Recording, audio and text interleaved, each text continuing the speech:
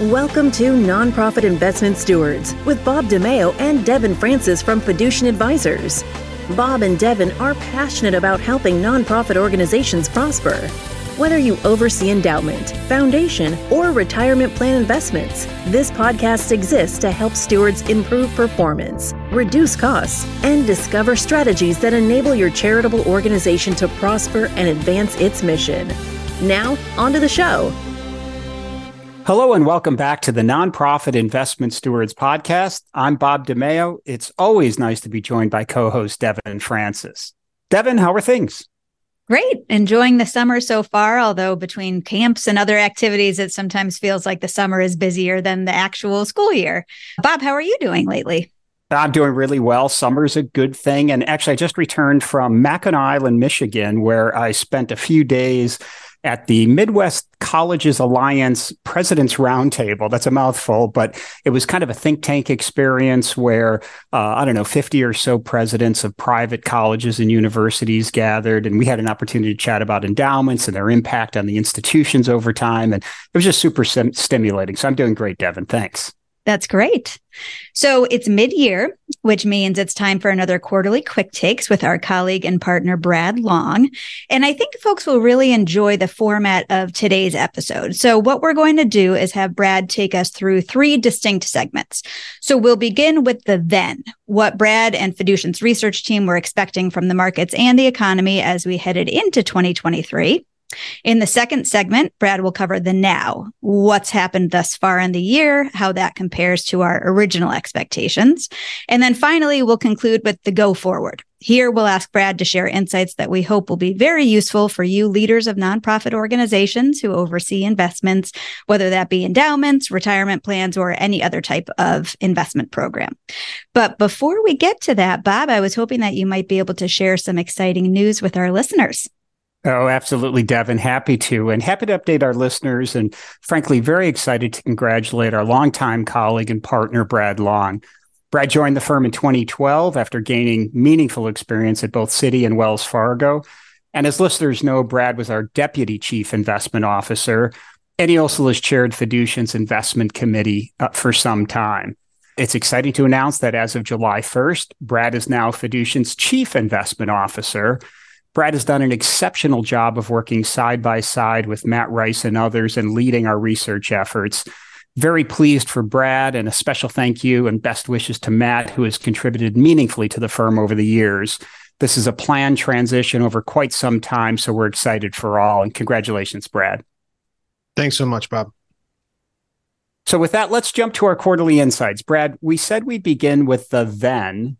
Please remind listeners just how unusually punishing 2022 was, and more important, what we're expecting from the markets and the economy in 2023.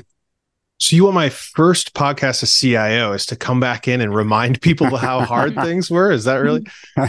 So the then, right? So in 2022, obviously a pretty unique year, one that was characterized by inflation, the Fed's action to try to quell high levels of inflation and rising interest rates. So bonds fell, stocks fell, many asset prices fell kind of across the board. And, in our regular process, we're updating capital market assumptions. We're building and looking to the future, right? You can't drive a car in the rearview mirror. And so October and November of last year, we were talking about our 2023 outlook.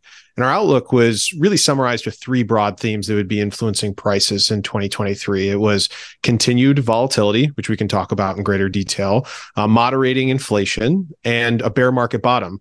And by and large, those have been moving in the direction that we'd expect. Now, not precisely how you would expect, but again, it's the markets and things are dynamic and live. And so there is false precision in trying to predict the future. But those themes we really think still hold today and are going to be meaningful through the rest of 2023 and frankly, beyond.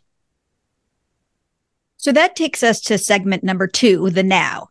It's mid-year. And Brad, how would you describe market and economic behavior through the first half of the year?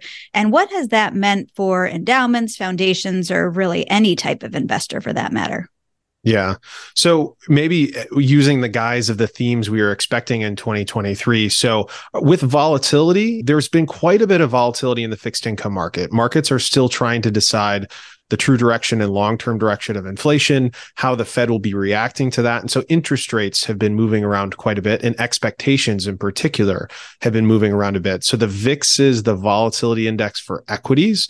The MOVE index is the equivalent on the fixed income side, and the MOVE index has been very volatile in the first half of the year. So that has certainly come to play. Now, on the equity side, we'll talk about in a bit, but volatility at the high level has been modest. But when you look just under the surface, there are actually quite a bit of churn there, and I think it has important inferences for investors. On the inflation end of the front half of the year, remember a year ago, June, we were at 9% plus inflation on CPI.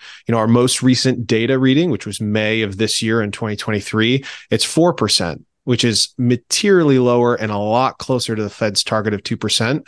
But as we talked about in our outlook, we don't have to hit 2%. 2% is somewhat of an arbitrary, but somewhat of a magic number in which people are gearing towards. But the important inference is that, are we on a credible path towards lower inflation? And we believe we are. And that means that the Fed is nearer its end of its rate hiking cycle, whether it was done in May or they hike one or two more times. We think we're closer to the end than we are to the beginning. So those are very important. Now, 2023, the surprises, if you will, when we were writing our outlook in October of 2022, we did not predict a banking crisis. And almost in somewhat of a funny way, the majority of our conversation last quarter was around a banking crisis. And it feels like most people have forgotten that happened. So that certainly still lives in prices today. It's an important part of, how the economy can potentially grow with the formation of capital and lending through the banking system. So maybe it's not a headline anymore, but it still lives under the surface. And then the second thing, as we were sitting in October of 2022, was we were not really predicting a AI hype cycle. And that has largely been the biggest driver of U.S. equity market returns. It's put U.S. large cap growth and kind of mega growth stocks back in the driver's seat, which to some degree is surprising given their success over the last decade. And some of the AI hype is certainly warranted. There's potential for material transformation across industries. The question is the degree to which it's warranted, right? Because some of those securities have really moved in a meaningful way. And so where we stand today and the portfolio positioning that we put in place, we're very comfortable with. But again, as the future becomes the present, right? The context around how we got here might be a little different than what we were thinking just a few months ago. That's helpful, Brad. So you mentioned about AI kind of driving some of the returns we've seen. So obviously that favors growth companies, and we've seen that large caps have outperformed. What can you tell us about valuations as we look at the current landscape? Yeah. And one of the important things for those that invest with us or, are managing your own, portfolio, we think trying to time value and growth cycles is really a fool's errand, if you will, for precisely this reason, right? When you look at the end of 2022, growth stocks were really being punished. They were long duration assets. As interest rates were rising, they were trading off and had some of the worst returns. Now we're just halfway through 2023 and they're the belle of the ball, right? So trying to time that is a very difficult thing to do. So, as we think about the valuations of some of those securities, especially as we look at within kind of the AI sphere, if you will, a lot of those valuations are pretty high. We can pick on NVIDIA as being, the best stock in the S&P 500 this year. It's up almost 186% through today's recording, which is June 29th. That's a really big move in a half a year. Now it trades at 40 times forward earnings and over 200 times trailing earnings. We are not individual stock pickers. We're not here to say that is warranted or not, but those are pretty full valuations. And so in parts of the market, valuations can be very full. The S&P 500 today sits at about 18 times forward earnings. That's above historical averages, but not in a meaningful way. For context, at the end of 2021, before markets pulled back, we were trading at 20 plus times, around 21 times forward earnings. And so valuations are full. but not everywhere. If you look across the the ocean over to either Asia, whether we can talk about China if we want to, or European markets, valuations are far more constructive there. Also here in the US, small caps still, remain attractive, but there's a lot of nuance under that hood. So in certain segments, valuation has moved up with price because price has moved a lot faster than earnings. In others, they may remain far more attractive, like fixed income. It's a very attractive market today. Okay, great. So we have the landscape of the now. Let's move on to segment 3 and talk about the go forward. So we really welcome your perspective on expectations for the remainder of this year and beyond. Yeah. So the remainder of this year, again, trying to predict the future is always difficult, but our expectations remain similar around the themes that will be playing out. So volatility across markets, that has an important inference around things like asset allocation and positioning. We positioned ahead of potential volatility. One of the primary ways we did that is we added to high quality fixed income, both through nominal bonds like the Barclays aggregate and through things like TIPS. Those positionings we think help warrant against potential volatility. And I want to talk about that in a moment, this idea of a recession or looming recession, which the market's been talking about. So those positionings still very much remain. And, with the idea of a recession, I think that is, if we rewind the clock maybe to the then, in October of 2022 and November of 2022, almost every, call it strategist or the street was saying, yep, there is a recession coming. The only question is it going to be February or March? And now we sit here in June and no such thing has occurred. And there's a great phrase that we hear and talk about often is, the analysis of averages leads to average analysis. Meaning, if you look at the COVID economic contraction or the zero bound interest rate policies we had over, more than a decade, that was anything but average. That was very extraordinary. And so many, I think, using that average, saying either by time or by, looking at leading indicators saying a recession is coming, I think they were somewhat mistaken in using that average analysis. Nonetheless, the probability of a recession is rising in our view. That could, we're not here to time recessions. We are long-term investors. That could manifest in the back half of this year. It could manifest in 2024, or it could not manifest at all. But the likelihood is rising for a number of reasons. And so as we think about portfolio positioning, things like high quality fixed income, things like thoughtful diversification across to geographies and types of investing, alternative investing, which we can talk about in a moment, those can all play a material role with the potential for a recession in the future. But I do want to leave our listeners with this. Recessions are not to be feared. They're to be understood. Recessions happen every 6 years on average since 1950. They're a natural part of economic growth and contraction. And so we have to prepare for them and understand that they are a present part of markets and market cycles. But we should not be, in our view, we should not try to time. That is, again, somewhat of a fool's errand in which, you end up missing out on a lot of the potential gains. And those that had that view coming into this year have missed a pretty extraordinary run in the S&P.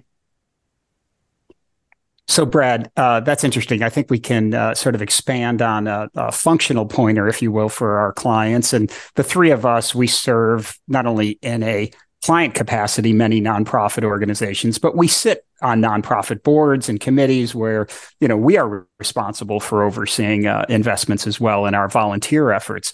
But I think about 10 plus years where not only was prudent diversification not rewarded, good stewards were actually penalized for diversifying. And I think you're inferring, of course, that that's changed. But do you want to underscore how you see that playing out over the next decade or so relative to the last decade?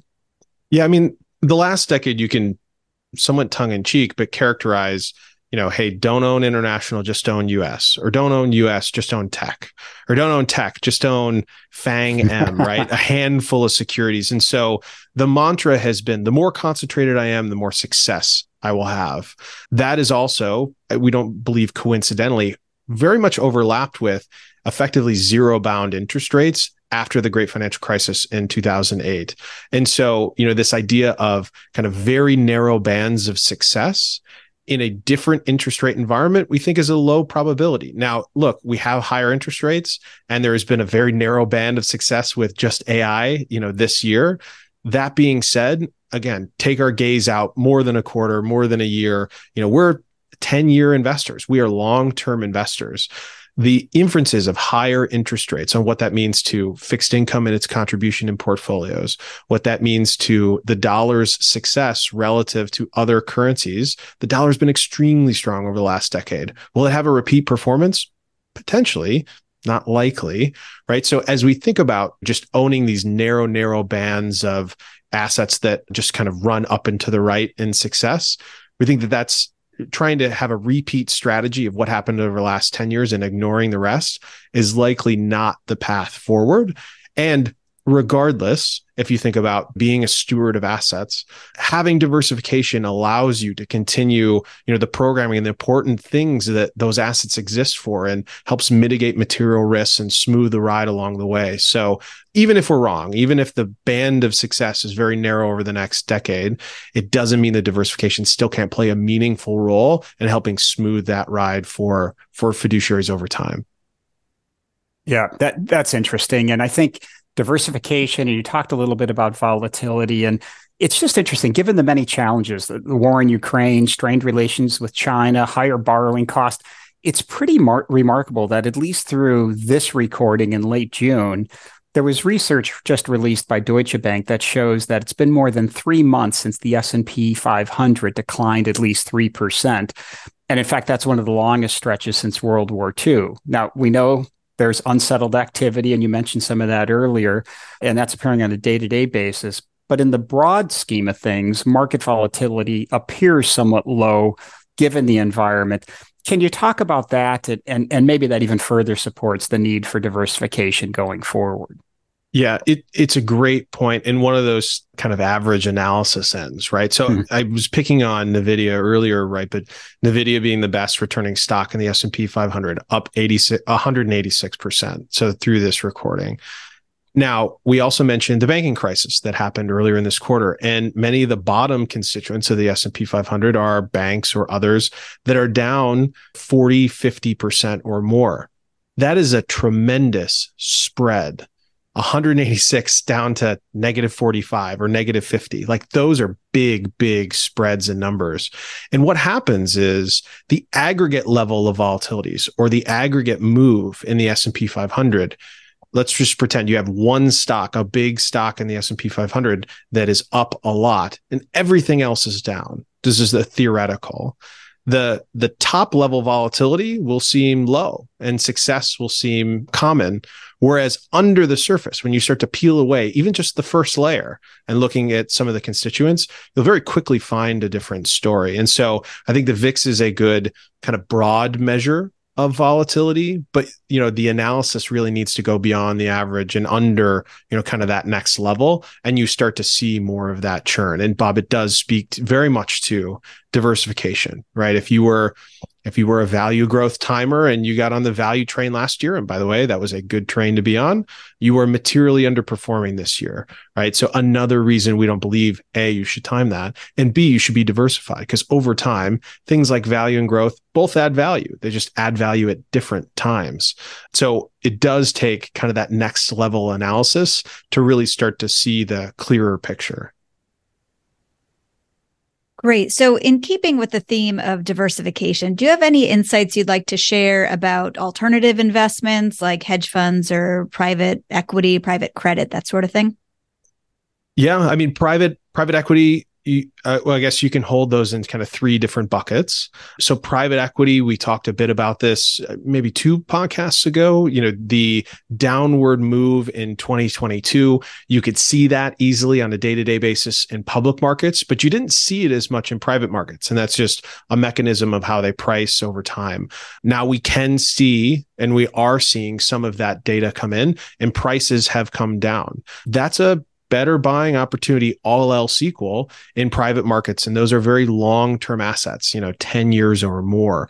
And so prices across those segments have been coming down. But much like actually the public market, which is pretty interesting, the largest segments of private markets, so the biggest funds and the largest underlying portfolio holding companies, those are still trading at fairly rich multiples. The further you go down that spectrum into kind of lower middle market funds or smaller portfolio holding companies, those are trading at sometimes half the valuations. And so private markets is a big, broad space, and you really have to be thoughtful about how you allocate there. And today, and this isn't a today item just because of valuation, but we are lower middle market investors in private equity. We think that's a great place to start and build a plan thoughtfully over time.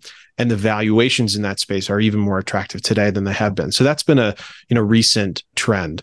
The macro trend of continued volatility and some of that churn I just talked about under the hood of the S&P 500, that's a good environment for things like hedge funds, or we call them marketable alternatives. The more dispersion of securities and more opportunity for those that are a bit more quick on the trigger, right? And hedge funds are paid to be quick and move allocations around based on some of that volatility. And so that can create a good environment. And they're also not dependent upon just the direction of the market. So if we do go into a recession, or if markets do pull back, some of those hedged positions might be helpful.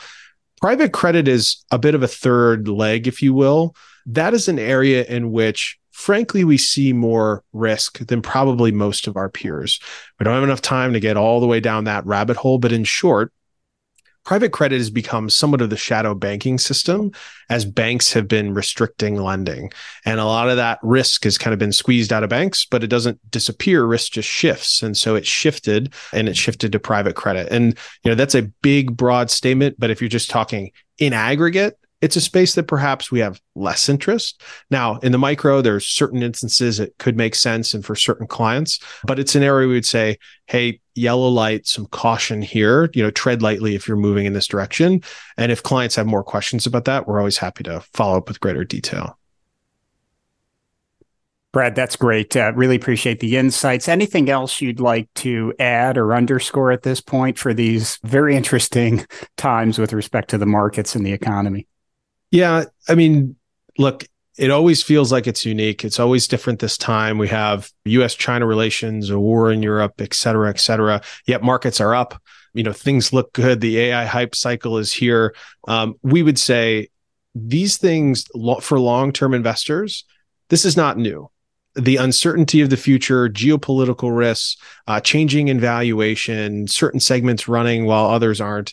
That's part of investing. It's part of the life cycle. And frankly, it's part of how we position portfolios with resiliency going forward. So while an average investor or an investor at all, we are included, right? We're emotional beings as well. As you look at markets, it's easy to kind of get caught into that hype cycle. We would say staying with the plan over the long term is by far and away the best process to win over the long term, and kind of getting caught up in the short term, that's the one where you really trip. So resist the temptation, especially as we talk about all these churning things going on underneath, to shorten your gaze and really try to invest short term. The real money, it's over the long term. That's an important reminder. So thanks for that. And thank you, as always, for your time and your expertise. And as folks know, there's a lot more information on our website. Please feel free to visit it at Fiducient.com. You can find more insights from Brad, white papers, blog posts. We also have recordings of previous webcasts and a lot of good stuff out there. So feel free to check it out. Yeah, Brad, thanks so much for joining us. Greatly appreciate it. So I would simply say that given the uncertainty of the markets and of the economy, Brad talked about sticking with a plan. Frankly, I would say for sure, but it begins with starting with a good plan and then sticking with the plan. And so I think it may be as important a time as ever, given all these uncertainties, for endowment and foundations, any sort of investor, to be prudently and thoughtfully diversified. If you have questions or concerns regarding the investments you oversee, feel free to reach out to me or to Devin. Our team would be happy to provide some analytics, including a stress test on how your portfolio might perform in various scenarios we could see going forward. So to all you good stewards, thanks for investing time to help your nonprofits prosper. We'll connect with you soon on the next episode. Thank you for listening to the Nonprofit Investment Stewards Podcast. Click the subscribe button below to be notified of new episodes, and visit fiducientadvisors.com for more information. The information covered and posted represents the views and opinions of the guest and does not necessarily represent the views or opinions of Fiducient Advisors. Content is made available for informational and educational purposes only and does not represent a specific recommendation. Always seek the advice of qualified professionals familiar with your unique circumstances.